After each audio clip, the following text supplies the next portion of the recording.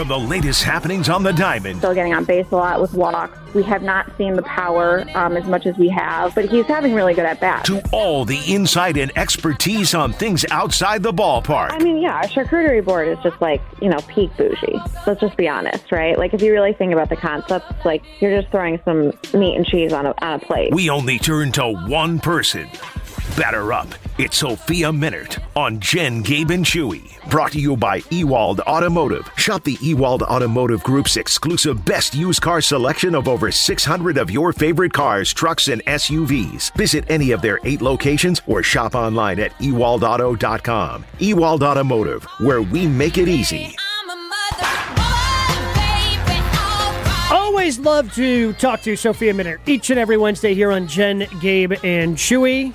Especially when the Brewers are in the middle of a great series with the St. Louis Cardinals at American Family Field. Good morning, Sophia. Good morning, guys. How's it going? Great. Well, I mean... No, it's great. Is it? It's hump day. Hump day's... There's light at the end of the tunnel. We've been all over the place this morning, Sophia, so hopefully you can bring some much-needed stability to the show this morning, or we'll end up dragging you down with us. We'll have to wait and see you in about 10 minutes. But the one question I do want to ask about the Brewers, because I see everybody, whether I go to The Athletic or ESPN.com, like everybody's putting out these pieces of, here are some potential trade candidates that could be out there. And the trade deadline is still so far away. August 2nd is the trade deadline in baseball this year. So I feel like those are mock drafts in the NFL. Like when they come out in January, I know I shouldn't pay attention to them. I mean, I still click on it and look, same thing with these. But when do I actually have to start paying attention to some of the names that could be out there for the Brewers for that August 2nd deadline? I would say, honestly, realistically, probably not until the All-Star break. Now, you can never rule anything out. We've seen, David in the front office make moves at different times. So, again, you never know when a deal can present itself. But I do think that one thing we have to consider with the trade deadline this year is just the expanded playoff format of now, 6 teams from each league getting in. It's going to be a different postseason format. The wild card format is going to be different. So I do think there are going to be more teams in contention. And when you have that, obviously that affects, who's available, who's willing to make moves, who's not. And I think especially in the National League, it's already very competitive. The National League West, you've got 3 legitimate teams there. In the NL Central, I think everybody recognizes it's, the Brewers and the Cardinals. And then the National League East, the Philadelphia Phillies have come on strong. The Mets have been at the top. So I think a lot can still change, but I think having that expanded postseason format may affect the trade deadline. And we don't really know how. We don't know if that's going to lead to more activity or less activity, but I do think that's something to consider. Yeah, I mean, I think that's an unintended consequence, Sophia, of having that expanded postseason because more teams think they can get in. So now the teams that are definitely out of it, that just shrinks down. And, well, I mean, those teams are bad for a reason. How many good players can actually contribute to your team? Right. And normally if you're a contending team or you're trying to make that move that's going to get you over the hump, top prospects aren't going to get the job done for you in August and September. So again, it's which pieces are going to be available at the major league level? With the thing with trades is it always takes 2, right? There has to be alignment on needs and filling holes or adding to places where you feel like you need to address your depth. I feel like, obviously the relief market is always where people go, I think, too. You can just never have enough pitching. So it is going to be an interesting trade deadline. I'm kind of anxious to see how it all plays out. And again, the standings kind of at the All-Star break, and as we get closer to the deadline, we all know that deadlines just create more urgency, and that's when you'll really see more movement. Sophia, was the Lorenzo Cain release a difficult decision for the organization? I mean, they have to pay him anyways. And he's such a great guy, great locker room guy. Did time just wasn't on his side? They let him play it out, and he just couldn't get there?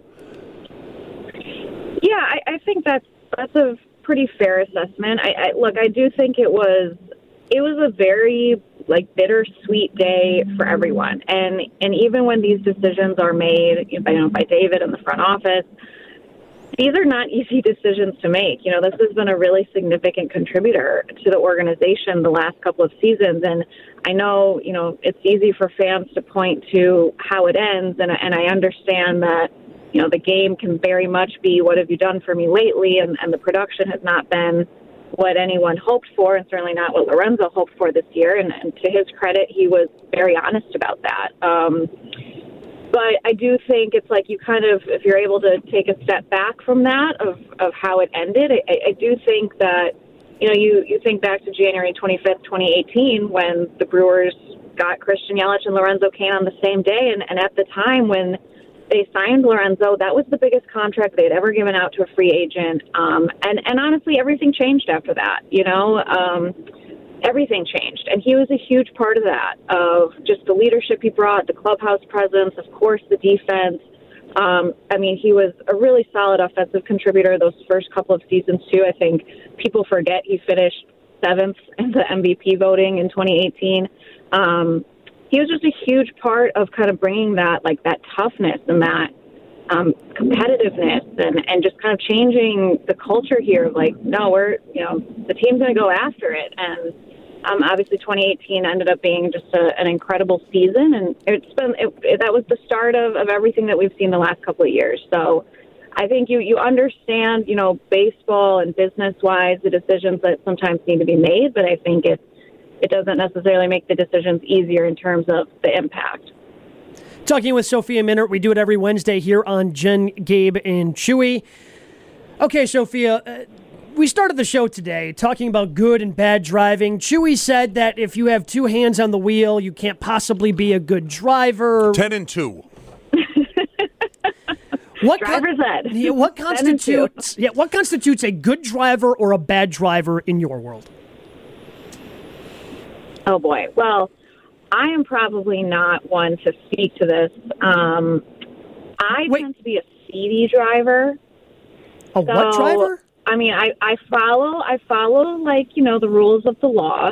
I do have I think we've talked about this on the show, right, regarding speeding tickets. I do have a couple speeding tickets on my record, but knock on wood, not recently. But yeah, I do think, as long as you're, primarily paying attention to the road. You're kind of in the Jen category. We all know that we can all be distracted drivers. We're all guilty of it, right? We can all be distracted drivers. So, but I feel like as long as you're, 75-ish, 80-ish paying attention, that's pretty good. So you're close to Jen, but Jen will do her makeup while driving. She'll have the Diet Coke in one hand and the chicken sandwich in the other, steering with her legs. You're not there. Her admitting to us that she was editing an Instagram reel while she was driving was one of the more horrifying texts I've ever received from her. Yeah, I have definitely done my makeup while driving. I generally also have some sort of beverage in my hand while driving. Fortunately now we don't need to hold the phone to talk. Is that a police car that we pulled over hear right now? Behind you? Guys, it's not for me though. That would have been amazing. That was impeccable. That could have been a really interesting segment. That was great. For being honest, I was kind of hoping for it. Yeah. I'm sorry, I was. For the content. I'm sorry, Sophia. I'd be like, guys, stick around. So much for knocking on wood. Yeah, right? I am driving. There's terrible traffic on 94, so I'm not sure what this was about. But I am paying attention, guys. The other thing I need to ask you is there's kind of been a little bit of animosity going on between our show and Scalzo and Brust in the afternoon. So before my wedding, Sophia, Ben Brust called me. My wedding was on a Saturday. He called me the Sunday before asking if he could have a +1. I eventually granted him his +1 because the person he's dating happens to be a Good Karma Brands teammate. And he came on our show. Chewy said this person's name on the radio, which is her one request that she had from Ben is, I don't want my name to be used on the radio. So Chewy said it. Chewy then said it again. Oh, no. Yeah, Chewy. But in my defense, she came up to me at Gabe's reception and was fine. She's like, it's not a big deal. Don't worry about it. Ben's just making a big deal out of it. So Chewy said it again. So you thought it was a non-issue. Yeah, so Yes. Chewy said it again yesterday. Ben got all upset. Does Chewy owe Ben an apology, or is Ben just being a little oversensitive right here? I feel like if Chewy addressed it with her directly, that should be the end of it. Yeah, I don't know. I feel like you can't really walk that one back. Like if you already said her name, and then It's out there. if you already said her name and you addressed it with her directly, and she told you, you can't control if she's being truthful or not to you. But if she told you, you did your part to address it with her directly. And if she told you it wasn't a big deal, then, it's not a big deal. So now we call her Green of the Garden.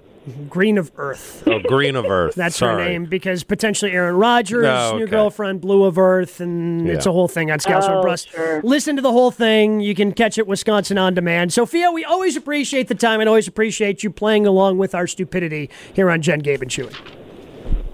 And I'm glad I didn't get pulled over. I mean, it's been a good conversation, guys.